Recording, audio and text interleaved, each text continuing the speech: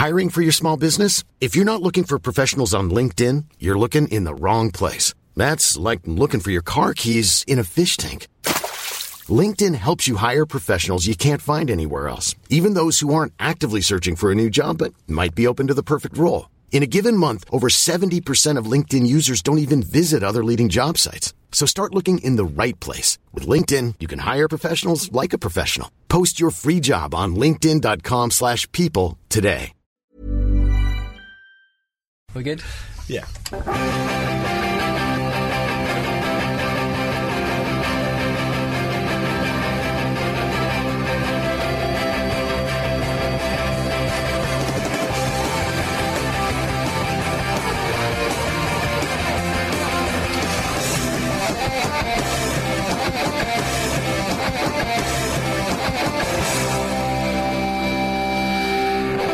I think I'm going to be sick. Seeing Luke Moore's penis is not the way I want to start the show. It's happened now, isn't it? Well, you should have said then. Pretty much, it was pretty much most of it. I was expecting like a cheeky... No, it was all out.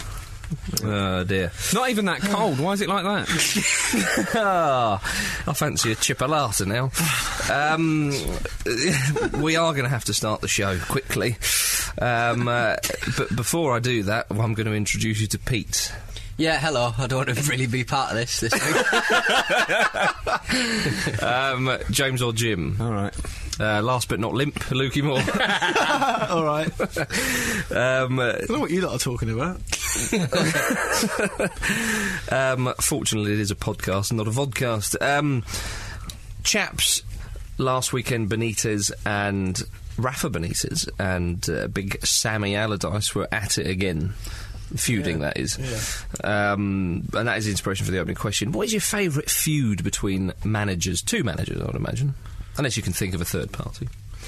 James or Jim, I want you to go first for a change. Well, I think my favourite one ever is when old Keggy Keegan just couldn't hack Alex Ferguson's mind games. These very simple mind games of just slightly criticising teams before they have a play. Before they have a play?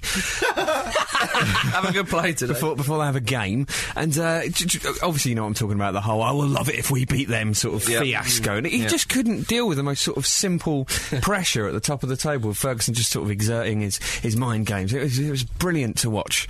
I watch it every now and then just to remember quite how mental it was. You don't see that sort of breakdown anymore. That was sort of less a feud, more that Ferguson just amusing himself. Yeah. Keegan just going absolutely mental. For the record, that is actually in my top 3 favourite moments ever in football. Really? Oh, amazing stuff. Come on. It's a slightly breaking voice. He's out of order there. Yeah, to see a man emotionally and psychologically unravel live on television. Come on. I would love it. Not Kevin Keegan. No, fair enough. You like him, don't you? We all like him. Exactly. He's a good man. He's a good man, but he's hilarious as well. Yeah. Luke, what have you got? I think I've got a feeling from what he said earlier, I might have the same one as Pete. Me and Luke. So to sort of battle this, we're both going to do an impression of one of the managers at exactly the same time. Okay. I genuinely don't know what After 3. 1, 2, 3. Now then, young man. Yeah, I knew it was Oh, cool. I was doing Jimmy Savile. Now then. I was doing Don Revie. That was jingle jangle. Yeah, so I'm going to go for... I suppose Peters as well. Yeah, we're going to go for Don Revie and... Brian Clough. You're like a tag team today. That was a monumental feud of epic proportions. That spilled out onto live telly. That sort of almost was one of the reasons behind Clough taking the Leeds job, almost arguably to completely destroy Revie's legacy out of principle. And obviously it was made into a film, so it's a pretty far-reaching one. So Clough didn't know that Revie was going to be interviewed, because when Clough lost the job at Leeds, he went on TV, didn't he? And he didn't know Revie was going to be interviewed at the same time. Is that right? Yeah, he probably got screwed over, didn't he? Yeah.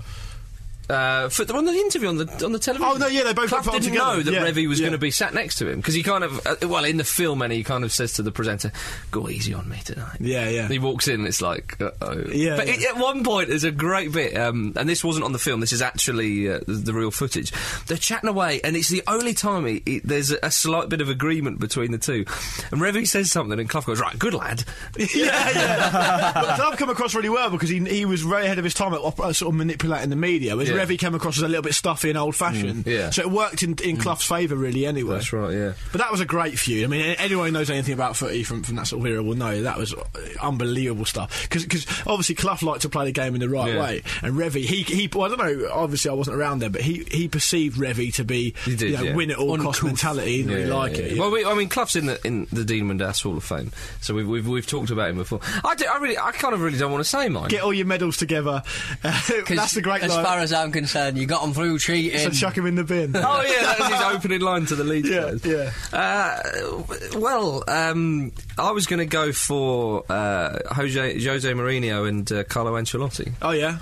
Either that or Diego Maradona and everybody else. Haven't Ancelotti and Jose sort of buried it a little bit, buried the hatchet a little bit? Well, Jose Mourinho thinks that the entire Italian establishment is against him, and he sees Carlo Ancelotti as part of that establishment, doesn't he? Well, very much so, yeah. Another one worth mentioning, Arsene Wenger and Alan Pardew. Remember they nearly squared off against each other once? I think Pardew would win that. He's Pardew. Do you know, if you... Wenger is quite a presence, you know. If he looks a bit not in a fight. No, I think he'd be like a Daddy Longlegs. He'd be like Dal Sim, the thinker, yoga flame. What Wenger would do in a fight is he would dance around you loads without ever actually punching you.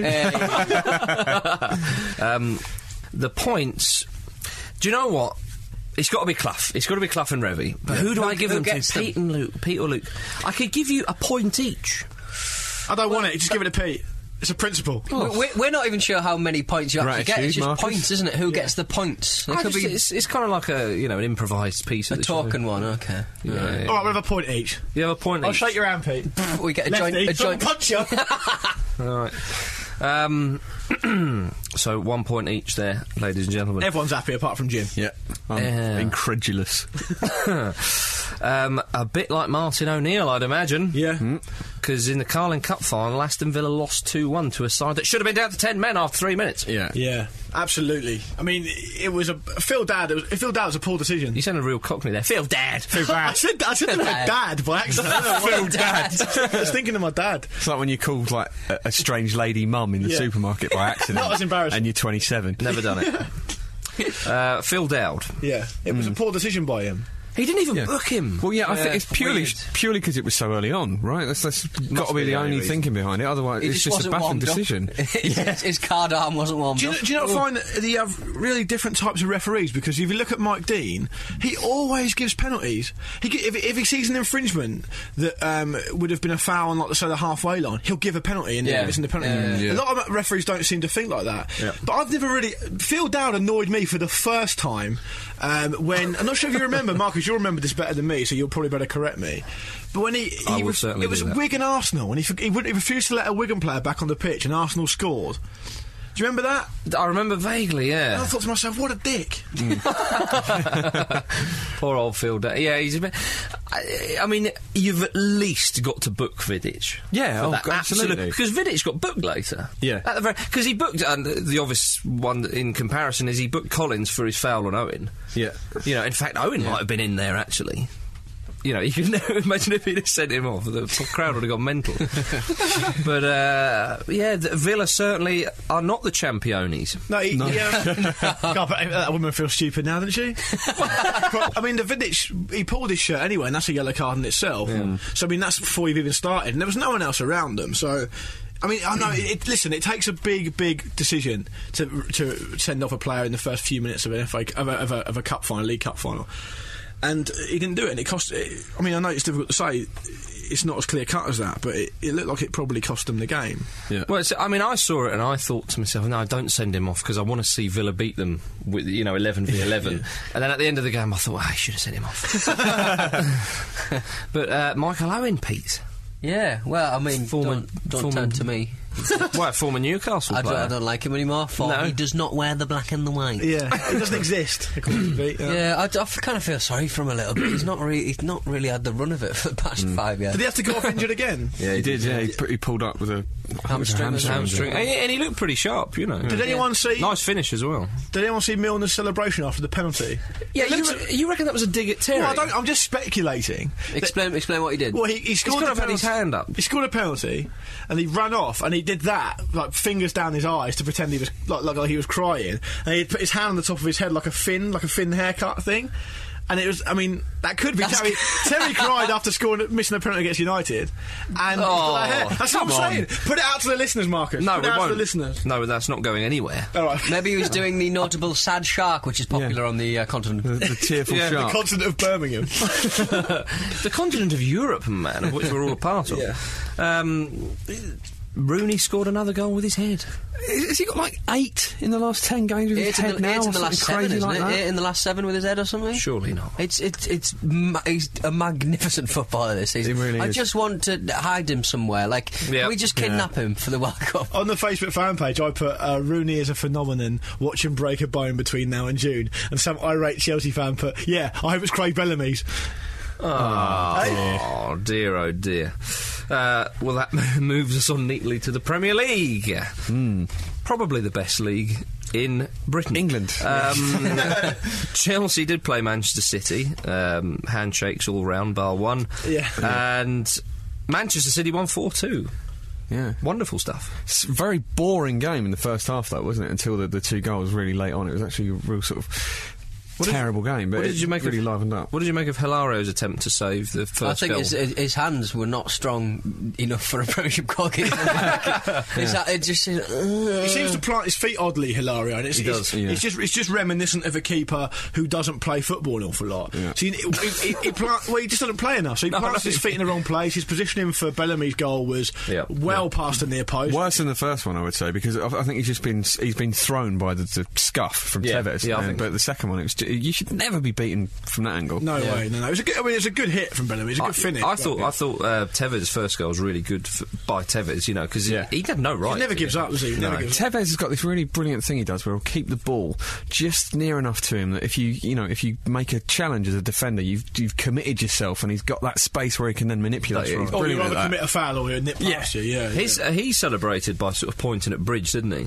Saying that one's for him, I read an interesting thing which I was just saying to you boys before we started recording, which was that the protocol for that game was changed, because ordinarily the home captain would lead his players along to shake hands with their away team, and the referees switched that round because between them and then the officials have switched it round, so the away team's gone past, so Bridge doesn't have the option to have to shake Terry's outstretched hand. That's what's happened, isn't it? I think, hey, it's an interesting one. Terry's also made an enemy with Craig Bellamy, although I'd imagine that's probably quite an easy... Aren't we all enemies with Craig Bellamy? Isn't it just like a given that he doesn't like him? Bellamy said, like, y'all know what he's like. You know what? Y'all know what he's like. Could switch to a Welsh accent.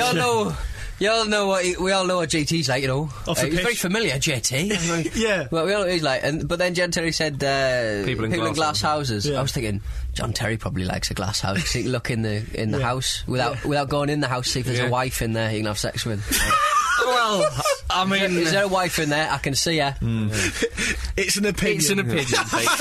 John Terry sort of looks like a really hard old man, but already, when you see old men that have just got harder with age. John Terry, all this focus on his love life has just made you look at his face and consider it from a woman's point of view. Jesus! Leering down at you like a big pickled egg. Oi, Bridge, Tevez squared up to Terry, didn't he? Who's your money on? Who's your money on? In a backroom brawl. I'd have to say Terry. I'd say Tevez. No, I think Tevez probably has a knife on him.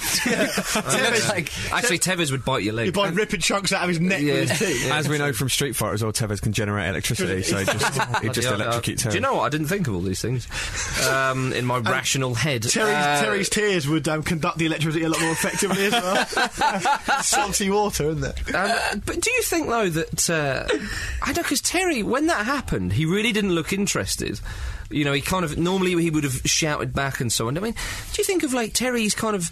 Has he been a bit humbled by this? Is he not the type of guy to be humbled? Do you think he's that much of a what's it that he won't learn from this? He'll just carry on his normal routine, or do you think he might learn from it? Well, we don't know. Obviously, none of us know him, but it's affected his form. Yeah, well, everyone knows what he's like, apparently, according to Craig Bellamy. It's affected his form, hasn't it?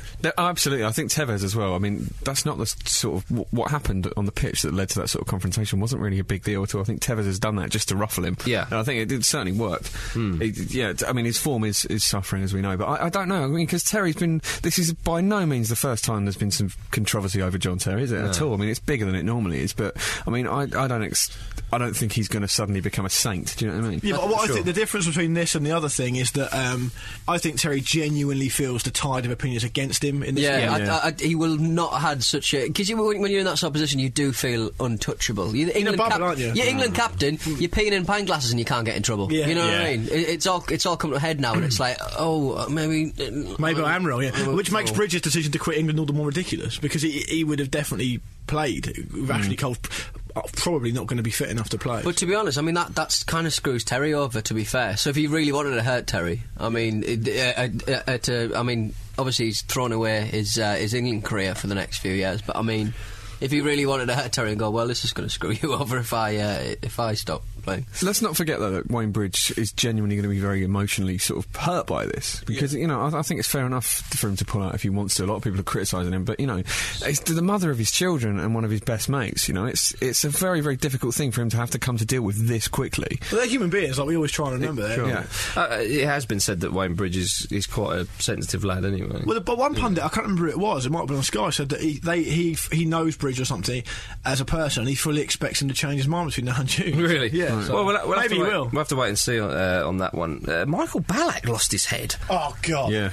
I'd have been absolutely beside myself. That's a suicide tackle! Yeah. Tevez was in his own half, and Ballack was already on a booking. Yeah. That was just silly stuff. He just obviously dislikes Tevez, so he just put that in there. Absolutely ridiculous. Cost him the game easily. Yeah. It's like when you're playing a computer game and you wound up, so you think, I'm going to take this sending off just to get a bit of anger out.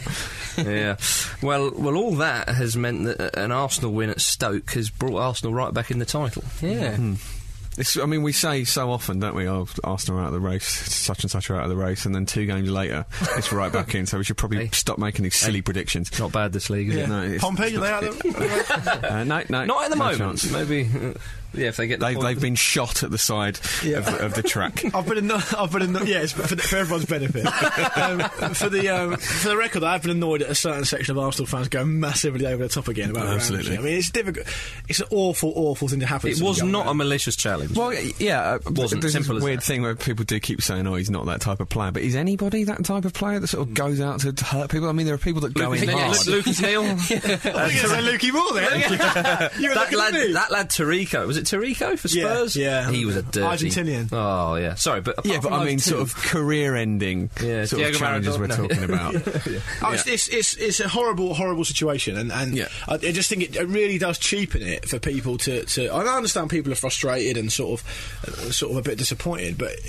You know, it cheapens the entire thing by saying pretend he meant to do it. I mean, of course he didn't. When I actually saw the tackle, it wasn't nearly as bad as I thought it was going to be. I thought it was going to be like a sort of David Booth style, like just horrible high challenge. And obviously it wasn't nice, but it just looked like sort of 50-50 from the replays I have seen. His leg. I mean, Shawcross, his leg was bent. It's not as if he was at full stretch. You know what I mean? If your leg's at full stretch and you do that to a player, that's a last gasp stupid tackle. But it was 50-50 at best. I mean, you could see Shawcross was clearly emotional himself, and he was showing up. Well, apparently his mum drove him home from the stadium. That's right, yeah. I mean, he's only a young lad. I think he's 22, isn't he? Yeah, he is. And it's a great... I mean, the whole thing is a shame, of course it is, but it's also a great shame for Shawcross. You know, he's got his first England cap as well, and it's... Same day as well. Yeah, it really has overshadowed that, you know. Well, we'll call up, we'll play on Wednesday, won't it? I mean, I can understand Wenger's frustrations at this happening to 3 of his players, but I think the reason it happens is purely because Arsenal, they're such a possession-heavy side. Do you know what I mean? Yeah. Teams are kind of forced into that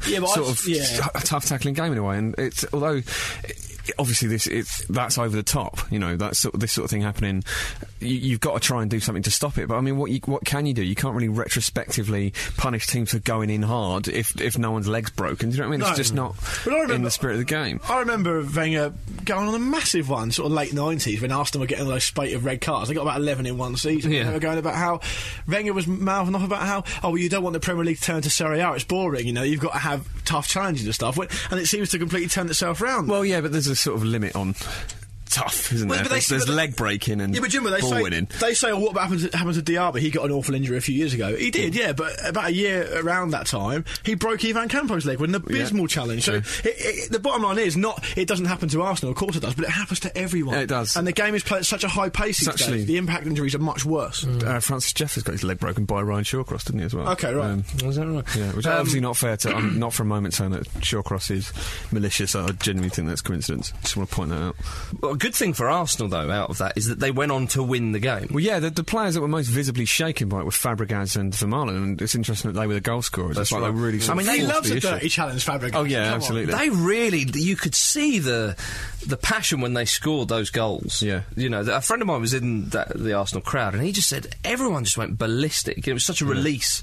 You know, a big Sol Campbell was enjoying it. Yeah. Well, at Birmingham, when that happened to Eduardo, they went on to lose the game. So exactly. They drew the game. They did. But it's you know, it's very, very cathartic in a sense, I think. And maybe with the run-in that's coming up, Arsenal are going to sort of get a new sort of drive from this, because obviously they're a group of friends, you know, that squad. You get that impression. As you will be. So it's going to spur them on. And, well, obviously, I hope they can do it. I think a lot of neutrals do, weirdly, as well. A bunch of young lads and Sol Campbell.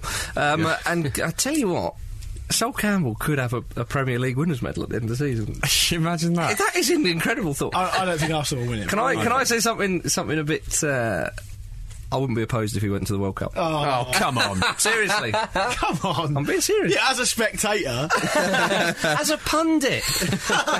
No, I wouldn't. I'm not rooting for him to go there, but the way Arsenal... Let's hear what you're going to be saying when he loses it, goes mental in the North London derby and storms out at half-time. You'll see. Which definitely Big Sol will won't happen. let anybody down. Well, from the top to the bottom. Portsmouth. They won. Yeah. It doesn't matter, by the looks of things. Portsmouth and Clark Carlisle won. That's one of the worst defensive displays I've ever seen. He won Countdown the other week. It's true, but a football game was a bridge too far for him. Yeah. I don't know he's what a good lad, Clark Carlisle. Oh, he is, but he's a terrible defender. He was rubbish. He was genuinely terrible. He's been good for them this season, but he's made a couple of silly errors. Well, I think I'll redress that slightly. He's an average player. I mean, he's okay. Well, but when he's bad, he's terrible. Well, anyway, Portsmouth won the game. That's the most important thing. And you know why? Because the Nuge was ineligible and he couldn't play. There you are, you see. He definitely would have scored a hat-trick, and he would have hurt us. Yeah. He would have hurt us. You'd have just been sort of sent down, wouldn't you, as like a sort of sympathy thing if the Nuge plays. It would have been such a scorching defeat. Yeah. Portsmouth... I mean, it's not an ideal situation. It's far from it, Luke. It looks like they're going to go back into the court because Her Majesty's Revenue and Customs have appealed the voluntary administration as well now, which is bad news because they really want their money. Yeah. And so obviously I probably owe the money, so that's completely fair and reasonable, but it's not such great news for fans of the club.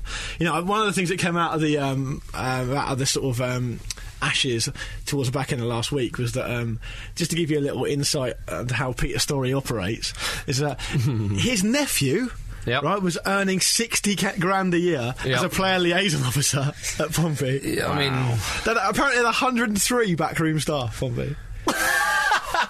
Is Diego Maradona in charge of it? I think I'd prefer him. At least he's done something in the game. I wish I had a rich uncle. Which are basically 60 grand a year for effectively screwing in players' light bulbs. Yeah. And taking them out. Well, saying that though, I mean, is that not maybe a normal salary for that sort of person? Because there's so much money at when clubs. The club's up the... Yeah, but you know, if he's got a contract... if he's got a contract, fair enough, but I would argue the motivation would give him the contract in the first place. Yeah. Oh, well, wasn't the kit man on like 40 grand, wasn't it? Yeah, but he's really big, so I'm not going to slag him off. Okay. Weren't you on a salary of sorts? Yeah. To be fair, actually, James might have a point. That might be a kit man's salary. I've no idea. Yeah, who knows? With a kit man and assistant as well.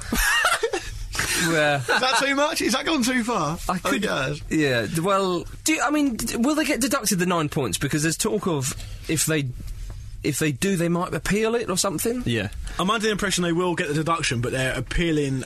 They've got plans to appeal the process. I mean, that's the rules. I mean, I don't support that. Well, can you imagine if they appealed and it got overturned? They didn't have the 9 points and they stayed up. I mean, you'd never hear the end of that. But can you imagine from you? But from the club, other Sean clubs, Bean would be furious if you're riding in a horse.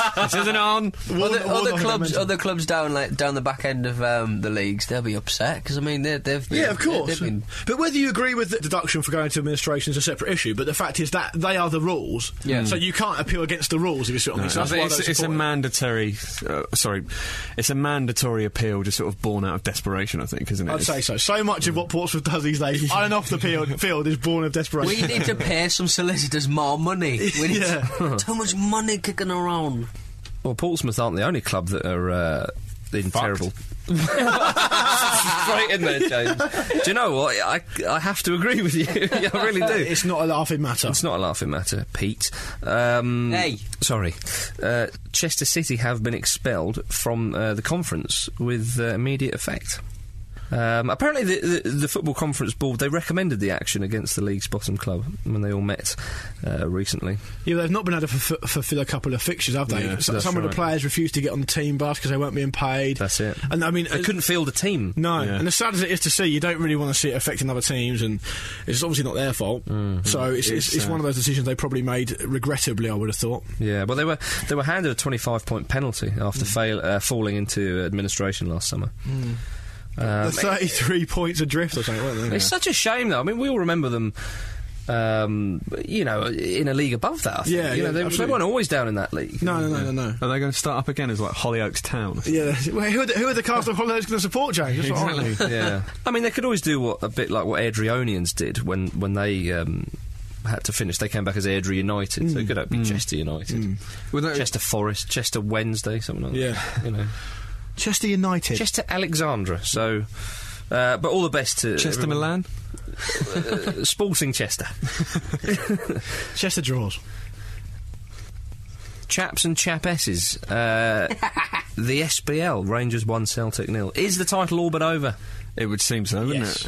Carl Lafferty disgraced himself again. Carl Lafferty's massive, isn't he? I didn't realise. He goes down like a sack of shit, though. Yeah. Do you see what he did? He took a dive to get a player sent off again. Oh, yeah, he did. Charlie Nicholas, that was quite upset with him. He doesn't play anymore. He slagged him, didn't he? Yeah. He said it's not a question of ability because he's got none or something. Yeah, that's right. That's Charlie Nicholas loves Celtic. Yeah. Obviously he used to play for them. He looked so wound up after the match. I mean, from the highlights I saw of the game, I confess I didn't see all of it. It did look like Rangers bossed it, really. After the sending off, obviously they really. Yeah. But I think even before that. I think Borich made a great double save, didn't he? Yeah, he's a decent keeper. Did you see the Hearts Aberdeen match? No, I didn't think you would have done. Lovely little overhead kick from Johnson in that game. Was there? Yeah. Talk us through it then. Well, I'll be honest with you, it wasn't an athletic one. No. But I liked it for that reason, because, save that for the Champions League. He just fell backwards. Yeah. But the ball's really high up in the air, and he just, perfect timing, fell back, leg up, bush, pop bang lovely, 1-0. And that was the only goal of the game. It's the first. It's the little things, Pete. You're right. It's the put words in my mouth. It's the first. I'll take them back. It's the first Scotland match with the new fella. Oh yeah, Craig Levein. He's Boyd's in there. I like Boyd. There was talk he was going to call up the two boys who were disgraced and told them they were never going to play again, but he's not bothered, has he? Has he not? Nah. Scotland have lost one of their Champions League places to Belgium. Yeah. I mean, how do you think that's going to affect the league? But I still think Rangers or Celtic will win it. That's not what I meant. He's not even saying Rangers or Celtic. He's on the fence still. Well, it's guaranteed. Well, isn't it to do with rankings of the leagues? I think so, in some Opta heavy way. Was there a little talk of Serie A losing one of their places? Oh, was the Bundesliga and the Bundesliga, wasn't it? No, I think the Bundesliga were going to get one. Win, right? I think. Yeah. Well, I mean, you've got to move with the times. You've got to move with the times, though. You can't. By the way, speaking of, I said last week that I'd happily see a Champions League spot go to the Maltese champions into like seventh place in Premier League. Yes, you do. One of the listeners sent me a little message saying that guess who scored a hat trick for Valletta in the Maltese League at the weekend? So Stanley Matthews? Jordi Cruyff. Really? He's turning up for Valletta in one of the biggest clubs in Malta. Yeah, that's a wonderful thing. Yeah, little fact. Great. But you've got to move with the times, haven't you? I mean, shouldn't these big countries or traditional footballing giants shouldn't automatically get these places. I was not talking about Scotland. I mean, Italy. I mean, Bundesliga is a very competitive, sort of highly rated league these days. Yeah, absolutely. And it should reflect that. It's really tight there. It is very tight at the top. It's only 4 points separate the top three. Yeah, I mean, also they've got a similar sort of race for fourth that we have as well, where it's very, very tight between those clubs. And it is a really, we talk about this quite a lot, but I think it's the best attended league in Europe. And you can see when you watch the highlights of games, the atmosphere is really, really strong there. The prices are competitive for tickets and stuff, aren't they? What happened with Podolski? What, as a human being? Because he's gone. What, the young player of the 2006 World Cup? And he went to Cologne for about 10 million euros. Cologne. Yeah. No, it's Cologne, isn't it? Well, in English, Cologne. Okay, right, yeah. Cologne as a native would say. Okay, so well done. Thanks. Yeah, well, I mean, with Podolski, I think he scored one goal, hasn't he, since he's been back there? Did he go back? Yeah, he did. He's been absolutely abysmal. He never really took off at Bayern Munich, and there's apparently, I read this today, when he was playing for Germany, Michael Ballack pointed out to him a run he should have made that he didn't make, and he slapped him. Really? I don't know whether this was on the pitch or like in training or whatever. But Ballack went down. Yeah. It's shocking. It's just the attitude on him is unbelievable. Yeah. It's also worth remembering that Podolski was sort of being spoken of in the same sort of bracket, yes, as Wayne Rooney at the time. He was, around the World Cup and stuff like that. It's just incredible. A lot of people were actually saying, well, if you know anything about football, you know that Lucas Podolski is actually better than Wayne Rooney. Yeah. So, where are you now, then, people? They're the stand-up still players. In royalty, I think. They're both the stand-up young players, weren't they, of that World Cup? Yeah. So. Well, him and Klose were a great partnership for Germany as well for a time. Strike partnership, of course.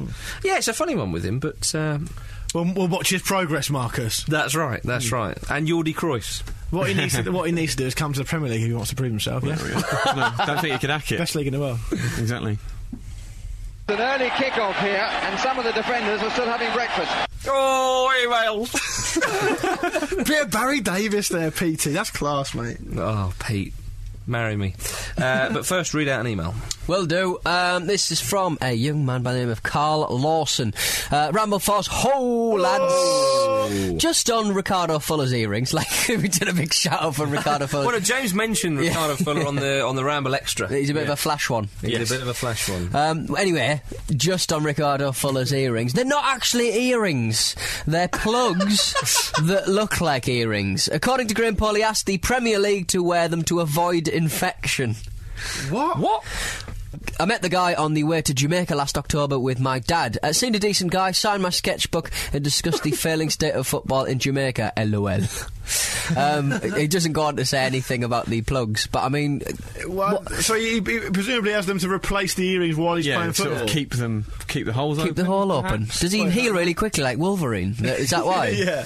Very strange. Thanks for clearing that up. Yeah, it's nice to hear that he's not flash in person as well. He says, P.S. also saw Deco on that rainy day in October in Heathrow. Was just after the Chelsea versus Liverpool game, and there was an international break on. He's a flash git as well. Yeah. He's spotting flash footballers at, I like Deco. at airports. I like Deco. Where is he? What's happened to Deco? Has he just been injured for ages? He's knocking about at Chelsea. He's taking it easy. Yeah. He's on the training grounds. He's on the plane. Get him on that plane. Hit a few free kicks. Luke's got an email. Hello, Ramble Force. Oh! Hello. Must email in on something I saw this week on La Sexta News, which is obviously a Spanish news programme. Tenerife are charging a minimum of €350 for the cheapest ticket for their home match against Real. Worth it. I know that some Aston Villa fans are aggrieved because the likes of Birmingham charge them £50 for an away ticket, but I think the Tenerife fans can feel a little more aggrieved themselves. The idiots were still queuing around the stadium to buy tickets this week, though. Fools! Keep up the good work, Rob in Valencia. Rob in Valencia. That is an absolutely outrageous amount of money for a game of football. Well, they got absolutely smashed as well, didn't they? So. Yeah, they got beat 5, didn't they, or something like that? Yeah, I mean, €350. That's incredible. Euros. Yeah. Thanks for pointing that out, Rob. Yeah. Is that not Real Madrid bullying them into making them do that? Well, I probably just think that there's so many people, the demand to see the Galacticos is so high that they can charge. I mean, supply and demand, isn't it? That's right. Simple, son. Simple. Supply and demand. On the other end of that spectrum... Harry Redknapp behind it. On the other end of the spectrum, somebody else emailed in, I forget his name, so apologies for that, but there's a side in Germany, the second division side, who are, if you're unemployed, then you get to go to the game for €1. They're a Frankfurt side. It's not Eintracht Frankfurt, I don't think. Oh, but it's one of those. It's one of the Frankfurt sides. Did we not talk about, not that recently, but a while ago, about how Villarreal are giving away tickets to sort of unemployed people for nothing? That's right. This sort of thing does seem to be starting to happen like all over Europe, and it's really, really good to see. I mean, hopefully it will sort of start a Fulham do some good offers. Take note, Tenerife. Yeah, exactly. Well, that's not going to get people working, is it? No. It's not going to induce them into labour. Into labour, is it? All you're going to get is loads of broken Brits abroad with too much money to spend on this. It's not the responsibility of a football club to get people into employment. Yes, it is. It's all of our responsibility, Marcus. It is at Portsmouth if you happen to be the nephew of the chief exec. Good callback, like it. Oh dear, James, read out an email, please. I will. Ramble Force ho! What's poppin'? Ryan Ricketts. And a happy St David's Day to you all. Honourable mention to Giggs' sexy feet for Pete. Yeah. Rhymes, like it. Also, what with Newcastle's plight last season and now the ongoing troubles at Pompey, it appears that there is a hex on the Ramble Forces clubs season by season. Is James or Jim now worrying about Arsenal's future next season, the possible loss of Cesc, Wenger, or even the mighty arsed Sol, thus leading to a tense relegation battle? And does Marcus fear administration, maybe, for Leyton Orient? No, I don't know why he says Orient there. Why does this guy think I support Leyton Orient? I don't know. His name's Nick Jenkins. You're going to have to take it up with Nick. Yeah, Nick. Marcus doesn't support Leyton Orient. No, he doesn't. It's a I've mystery I've scored against Leyton Orient under-18s before. Have you? Yeah. It's all been downhill since then. I don't trust a man who doesn't support a team or isn't very vocal about it on a podcast like what I am. Impartial anchorman. Move on. We all know, but he ain't going to tell you. I think it'd be a little bit late for me to get concerned about Portsmouth. I will constantly worry about Fabregas leaving. It's like if you end up going out with a girl who doesn't realise that she's amazing, but then she sort of grows and grows to realise that she's actually brilliant and that she's too good for you. You can't compete. Yeah. Well, Cesc will leave at some stage. Maybe not this summer, but... Incidentally, I had a dream about Cesc Fabregas, and I asked him in this dream, how do you pronounce your first name? And he said Cesc. And you call him Cesc. I've always called him Cesc. It's only been recently that he's been called Cesc, isn't it? No, I've never heard him called Cesc by anyone but you. Really? Okay, that's interesting. You know, Motson went... I love how you've actually kind of... That's real evidence for you. It was a dream I had. Yeah, I'm still going to call him. I'm still going to call him Cesc. But did you see that John Motson was calling Ricardo Rocha? He will do. He was calling him Rocha. Marcus, so who is going to get the Championship Manager goodie bag this week? The man who met Ricardo Fuller. Carl Lawson. Carl. He'll need the bag because he goes to airports a lot. But you're not allowed to take the glass on the plane. You played Championship Manager on the plane as well. Yeah. You can do it all on the plane. Yeah. And drink out of his Championship Manager pint glass. Yeah, well, he won't be allowed that way. That's what Pete's saying. Oh, sorry, Pete. Yeah, I wasn't listening to He will be able to wear his Championship Manager T-shirt. He will, yeah. Carl, it's on its way. What a contrast with the previous manager. Oh, what a contrast with the Uncle previous Barry manager. Davis. Yeah, great stuff. It's the closest we're ever going to get to getting him on the show. Nick. Pete, you really have... Pulled it out the bag. You've touched me in my special place. Well, I'm not the special one here. The profile player is the special one. Yes. And who is it? Cast your minds back to when we interviewed Kenny Pavey on the show. Friend of the show. Friend of the show, Kenny Pavey. KP. There's only one Kenny Pavey. Yeah. Kenny, who would you like to see inducted into the Dean Windass Hall of Fame? Easily, I would love to put me favourite player Teddy Sheringham in there. Edward Paul Teddy Sheringham. Yeah, there he is. Come on in. Stedward In a Tedward. moment. Stedward Tedward. The evergreen. He had all those names to choose from. Why did he go with Teddy? What an idiot. Well, as David Pleat once called him, Terry Shedingham. Which is actually a better name. Terry Shedingham. Yeah, Teddy Sheringham, MBE. Yeah. Not the O is not nowhere near it. Bem. MBE. For a large once called him. Yeah. for a large proportion of his career, had to be known as the evergreen Teddy Sheringham. Yeah, absolutely. Played for a number of English clubs, most notably Spurs, Manchester United, West Ham, Colchester United, all the shop. Portsmouth. Oh, and Portsmouth as well. Oh, very, very good. Thanks. Just thought I'd enjoy myself for a rare moment. It's funny, actually. Looking at Sheringham, his career, he retired very late on, much like Sir Stanley Matthews, the previous, for the previous week. So, not a contrast to the previous profile. That's right. A highly decorated player he was. But only towards the end. He went a while. But we'll start at the beginning. He was born on the 2nd of April, 1966. God, a year before the Summer of Love. Just before England's World Cup triumph as well. Same year as Eric Cantona. Yeah. Is that a coincidence, people? Yes. It probably is. Almost certainly. What with time and that? Yeah. Oh, don't slag time, okay? Or what? It'll come back and get you? Yeah. One could say his game was based on being one step ahead of everybody else, Mr. Sheringham. Football is a game played with the brain. Johan Cruyff. Are you telling him, or are you quoting him? I'm just saying that's a particularly relevant quote for Teddy Sheringham's career. Oh, okay. Very Some much people so. call it a one-night stand, but we can call it paradise. Simon Le Bon. Not relevant. Sorry, I just thought we were doing quotes. Yeah. You are a bellend. Order. He started his professional career at Millwall, and a lot of people say that Sheringham, he was quite a down to earth guy. You know, he was very aware of his roots and you know his personality and playing style that people said were developed at Millwall in the 80s alongside people like Terry Hurlock. You remember Terry? Oh. Yeah. Absolute animal he was. But I'm sure he was a lovely fella, just in case he's listening. Yeah, people do say that, but he was actually. We spoke of flash players before. Well, he was a little bit flash in his young days. Because George Graham was in charge when he was at Millwall.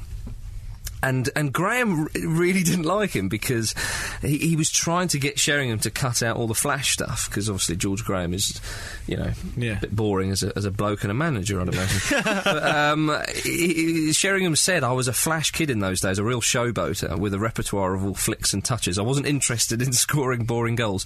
They had to come from benders into the top corner or chipping the keeper or something like that. And he said, George Graham told me in no uncertain terms to cut that fancy nonsense out of the game. He's having none of that. Yeah. But to be fair to Sheringham, he did say the other players told me that the manager couldn't stand the sight of me. And he said at the time I didn't appreciate that, but he was obviously trying to teach me a valuable lesson.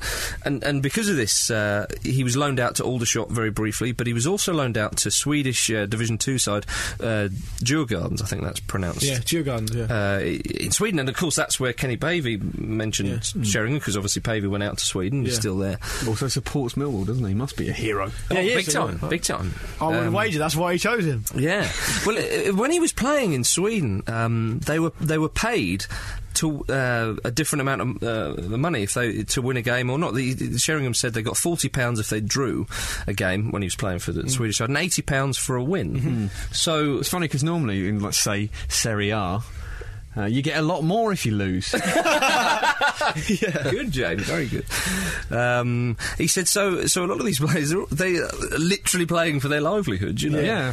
And he said that he kind of looked at the game a bit differently then, because when he's trying all these fancy flicks and so on, he's thinking, it's not going to buy you a pint at the end of the day, Teddy, is it? Exactly. Well, no, he was more thinking of his fellow teammates, actually. Thinking it's a bit unfair on them if I'm trying to play for myself here. You know, he became a bit more of a team player there, and he learned a lot of footballing lessons when he was in Sweden. He had a good time there, though. He scored 13 goals in 21 games, and he helped them win the Division 2 North title. They won promotion that year, so we had a good time in Sweden. Weird, playing football on commission. Yeah, it's essentially what they're doing. Yeah. Oh, it should happen to all of them, James. Hey, right my way. Yeah, well, there you are. Thank goodness you don't. He came back from Sweden and became a regular starter for Millwall, formed a formidable partnership with Tony Cascarino. Oh, yeah. One of my most hated footballers of all time. Tony Cascarino, to be sure. Yeah. That's right. He was the club's top goal scorer for 4 seasons when he was there. In July 91, he was 25 in July 91. He was sold to Nottingham Forest. 25, he's playing for Forest. Spurs and United are still to come. I can't remember a young Teddy Sheringham. That's right. Yeah. Doesn't exist. He was signed for $2 million to play alongside Nigel Clough. And I love this. Brian Clough insisted on calling him Edward. Not Teddy. Now then, Edward. Now then, young man. They did all right for us, finished 8th in the First Division, but he famously scored the first ever goal shown live on Sky Sports. That's right. Nice little. Can't take that away from him. That's when football started. Yeah, that's right. So that's basically the first goal ever goal. That's what Richard. Tim Lovejoy would say. He might have and I say go, Marcus, because that's what it is. He did. He signed later for Spurs for 2.1 million, and he was the Premier League's, or the Premiership as it was then, top scorer in 92-93 with 22 goals, 21 for Tottenham and 1 with Forest, and that was the Premiership's first season. Yeah, inaugural season. Inaugural. Yeah. There you are, you see. He didn't win his first England cap until the age of 27. So still time for you, mate. Well, I'm on it. You've not made yourself unavailable for selection for the summer, so... Not just yet. Well, you're signed to the Ramble and you're happy. Although after, what's been going on, I might take myself out of the equation like Wayne Bridge did. Pete knows about you and his mum. In 1996, he played in the European Championships for England under El Tel. He was great in that tournament as well. Yeah, and that was... he formed a wonderful partnership with Alan Shearer. The SAS. The other SAS. There were 2 SASs. They were indeed. And he was... Because I can remember the build-up to that tournament and getting so annoyed that Sheringham was in it. I was like, Ferdinand, Fowler, even Ian Wright, Chris Sutton. Why not Sutton and Shearer up front for England? Guy Whittingham. Well... But after Guy Whittingham's time, actually. Yeah. A young David Nugent. Yeah, very young. It was a tournament too far for Guy Whittingham. Paul Walsh. It's another name. If nothing else. But do you know what I mean, though? I mean, Pete, you must... Les Ferdinand, he was keeping him out the side. Well, yeah, but... Can we use his full name, please? Sir Les Ferdinand. Yeah, I was a little bit annoyed, but I mean... I did probably like Sheringham more on an international stage. Yeah, I think you're right. Honest. You're right. He was so good at picking his times. He's a better foil for Sheringham. Yeah, obviously. They did work together so brilliantly. I've never had a player. I've changed my opinion on him so much from when I was just like, what is he doing in the squad? And then the tournament came, and I thought, bloody hell! Oh, you were a young man. Yes, we all make mistakes. Yeah. Probably the only one I've made. Apart from joining this podcast. His finest moment, perhaps, in an England shirt was against Holland when he scored 2 and they won 4-1. That was a superb performance from the team and from him. Rousing. And arousing. Yeah. Barry Davies commented on that. Commentated on that match. What did he say? I do remember when Shearer and Sheringham both got subbed off. I think it was 4-0 at the time, or 4-1, and Robbie Fowler and... I forget who else came on, and he went, oh yes, sensible substitutions. He kept going, like, every time a goal went in, he kept going, it's 3, it's 4. Oh, you gotta love him. Commentating was his business, and business was good. Oh dear, but he was signed back to Sheringham once again. He was signed by Manchester United in 1997 at the age of 31. Yeah. To fill Cantona's shoes, and Cantona just retired. Question marks over that signing at the time. Yeah. Andy Cole was happy. Well, that's to come later. But think about it. He's born in the same year as Cantona. Cantona is retired, and then Sheringham has moved to the biggest club of his career, maybe apart from Portsmouth. At the age of 31. Yeah. Absolutely incredible. And there was the Andy Cole incident, which... Do you know where that started? It was against Bolton. Well, it started off... Was it not... Sheringham said something, so I'm trying to help you, I'm only trying to help you or something, and Andy Cole was like, I don't need your help. And he went, I'm trying to help you, mate. And he went, I'm not your mate.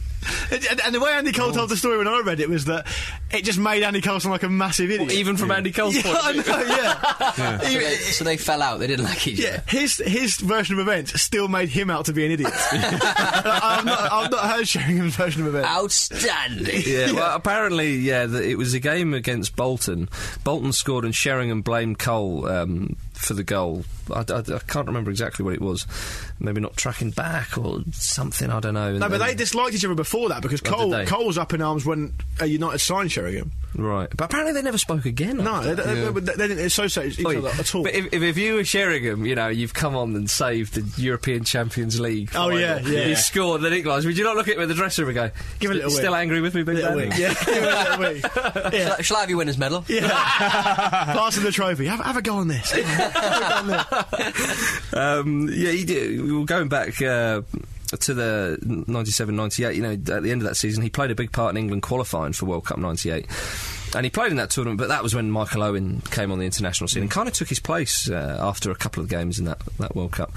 But because Owen didn't start, did he? He came on. Right. He came on against was it Tunisia the first game, and then Romania the second game. And of course, he scored. And he started against Colombia and Argentina. Yeah. He hadn't won a major trophy by the age of 33. Okay. Teddy Sheringham. And until United... Still early days, Marcus. Well, until United won the Premiership. And then he scored in the FA Cup final, which they won, of course, and then, we just mentioned the Champions League. Yeah. Which was incredible scenes, I think we can all agree. I mean, even from a sort of...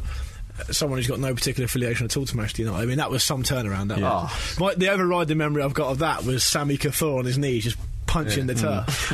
I remember just knowing when they got the second corner, just knowing they were going to score, because they were so jamming like that at the time. And obviously, it was because they were a talented squad, but it was just you just knew. It's a hallmark of Ferguson's tenure at United. Yeah, they just really do battle on to the very last sort of whistle. That's right, and it's no coincidence they get so many late goals. That's right. In 2001, Sheringham, he was United's top goal scorer, and he was voted Player of the Year by the PFA and the Football Writers Association. Unbelievable. Do you think Andy Cole voted for him? I don't think he was considered for a vote. Unbelievable stuff. And after which he resigned. After which he re-signed for Spurs in the early noughties. But still playing his part for England, qualifying for World Cup 2002. Scored in that game against Greece with the Beckham match. Yes, when it was 2-2, came on. He was a bit of a super sub. That'd have been his last goal for England, would it? Quite possibly. Yeah, I think it might have been. But he was a bit of a super sub back then, old Sheringham. Yeah. Played at the finals himself. I remember him playing against Argentina, and he came on against Brazil, which was to be his last match. He retired from England at the age of 36. Wow. The thing about Sheringham, I remember in that Argentina game, he came on, didn't he? Yeah. And he did his best to really sort of slow it down and try and keep hold of the ball a little bit more, because England under Eriksson had a bit of a tendency to go headless chicken a lot. Yeah. And they were one up, weren't they? Was it a Beckham penalty? That's right, yeah. And I remember just really, really sort of calm head, trying to get all the other players to calm down and stuff. And he was an asset to them. He's just as experienced around the camp as well, I think. Yeah, very much so. He played for Pompey, of course, 2003, 2004, I think it was. Our first season in the Premier League, that was. Yeah. He was sort of integral part of Pompey setting up as well. Weighed in with some goals. Yeah. He really did well. I mean, he was pretty popular down there. There was actually talk of an England recall, even then, weirdly enough. Chiefly by me, Jim? Yeah, mostly by you, if I remember rightly. I'll claim it. Yeah. No, he was very popular down at Fratton Park, and he's a clever player. And he's one of those players. It might sound a bit odd, but when you actually go and watch him in the flesh, you appreciate him so much more. Because the positions he takes up, he drops off. He's intelligent. He's always making himself available. He's not necessarily always the highlight grabber, or he's not going to be starred at highlight reels or headline grabber, but he really does make a contribution and a valuable one. Very much so. He signed for West Ham after Portsmouth. They were in the Championship at the time, but he was the division's third highest goal scorer with 20 goals. He won the Championship Player of the Season award and helped them reach the playoff final, where they came back to the Premiership. He was luckily enough because his game was never based on pace. That's right. He could just go and go and go and go. And it would never affect him that he lost a yard, because he never had a yard anyway. Really, it was in his head, and it's a cliche to say, but it is genuinely true of him more than anyone else I've seen, I think. Yeah. Well, on 19th of August 2006, he became the oldest outfield player in the history of the division, 40 years old. He was still on West Ham's books after his 41st birthday, which is just incredible. He became the third oldest player to appear in an FA Cup final. When they it was the 3-3 match against Liverpool. Yeah, so close to a winner's match as well. A minute away or something like that. Yeah, that's right. He beat his own record at the age of 40 and 266 days.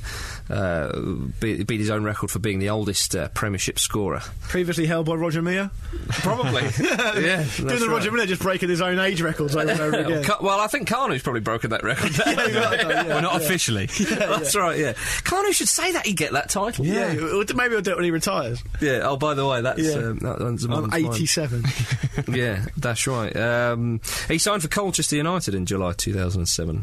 And he was the oldest player in all 4 divisions at the time of the Football League. Yeah. He's clearly a man who just loves to play football. Yeah. Like obviously the level wasn't an issue to him at the time. He wasn't one of those players that insisted on going out at the top and sort of leaving a sort of glittering legacy. He just enjoyed it so much that you could see he just wanted to carry on for as long as he could. And he was still good. Yeah, he was still good.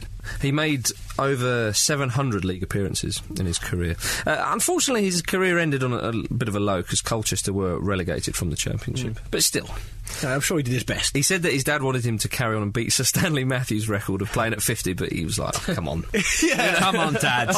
You've been pressuring me for so long.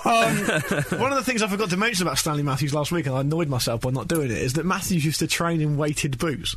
Oh, did he? And so when he got on the pitch... Oh, he's much lighter? Yeah, he was quick on his feet, yeah. All right. Yeah. Yeah, it's a good little thing. I'm not suggesting Teddy Sheringham did the same. Yeah.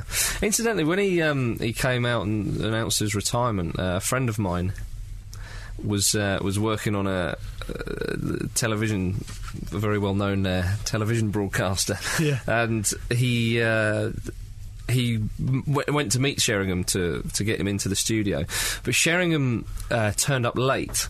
The guests should be there, at the latest half an hour before the show kicks off. They can get the makeup on and be briefed and all. And Sheringham hadn't arrived, and it was about 5 minutes before the show starts, and everyone's like, where the hell is he? He's going to announce his retirement, kind of thing. And so my mate ran over to get him from the gatehouse, and one of the guards said, no, he's gone in the building. He was like, oh crap. So he ran back over, because it was a bit of a maze to the studio, he was saying.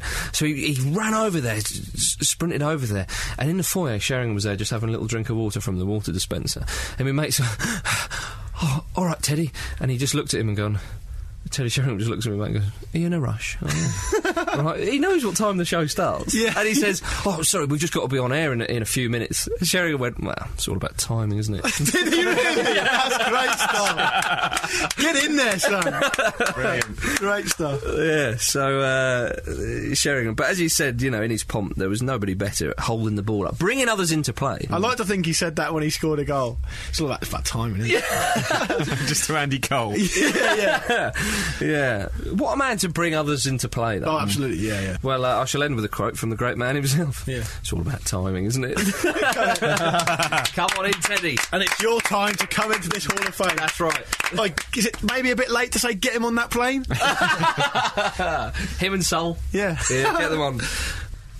Ladies and gentlemen, that is the end of the show. If you'd like to get in contact with us, then please email podcast@thefootballramble.com and check out the website, thefootballramble.com. Gentlemen, how are we doing for Betway? What are you going for this week? I've gone for a treble this weekend. So have I. Yeah, have you? Well, I don't think it's the same as mine. I've gone for Arsenal to beat Burnley. Yep. West Ham to win. Against Bolton. And Manchester United to win as well. Away to Wolves. Mm-hmm. I've gone for Palermo to beat Livorno. Serie A. I've gone for Athletic Bilbao, Dean Windass Hall of Famers, all of them, to beat Real Valladolid, and I've gone for Everton to beat Hull. And I've gone for that because I think it'll happen. That is a multinational treble. Yes. Multinational wins. I've gone for Arsenal to beat Burnley. I never bet on Arsenal, so it's almost certain that they'll come a cropper. You're going to single-handedly derail their title. Yeah. Well, I went for a Liverpool draw last week, and that didn't bloody come up, did it? So this week I'm going to go for blooming Man United to win. I need the points. It's a banker. Points mean prizes. Yes. Betway.com/The Football Ramble to peruse those bets and maybe have a bet yourself. Yeah. If there are any Peruvians listening. What the hell? James. Marcus, you've got a notice. I do have a notice. The notice is basically if you want to look really stylish, right, and with sexy, and sexy, with a Dean Windass Hall of Fame member's face on your chest, right? What you can do is go to our website, click on the banner that says Cult Zeros, and you can order yourself a T-shirt featuring members of the Dean Windass Hall of Fame. So yeah, go over to thefootballramble.com and do that. You can also get a Ramble Force whole T-shirt on with our faces on. Imagine that. Say goodbye, Pierre. Goodbye. Say goodbye, Lucas. Goodbye. Say goodbye, Jimmy. Goodbye. We're all off to have our ears plugged like Ricardo Fuller. Ta-ta.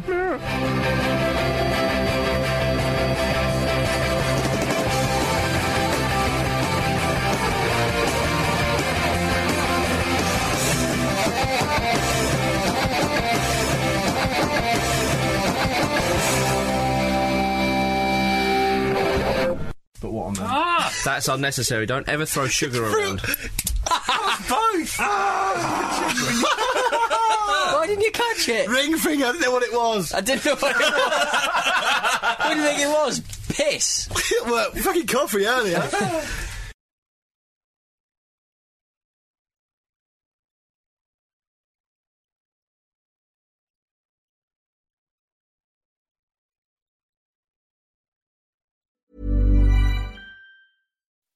When you make decisions for your company, you look for the no-brainers. If you have a lot of mailing to do, Stamps.com is the ultimate no-brainer. Use the Stamps.com mobile app to mail everything you need to keep your business running with up to 89% off USPS and UPS. Make the same no-brainer decision as over 1 million other businesses with Stamps.com. Use code PROGRAM for a special offer. That's Stamps.com, code PROGRAM.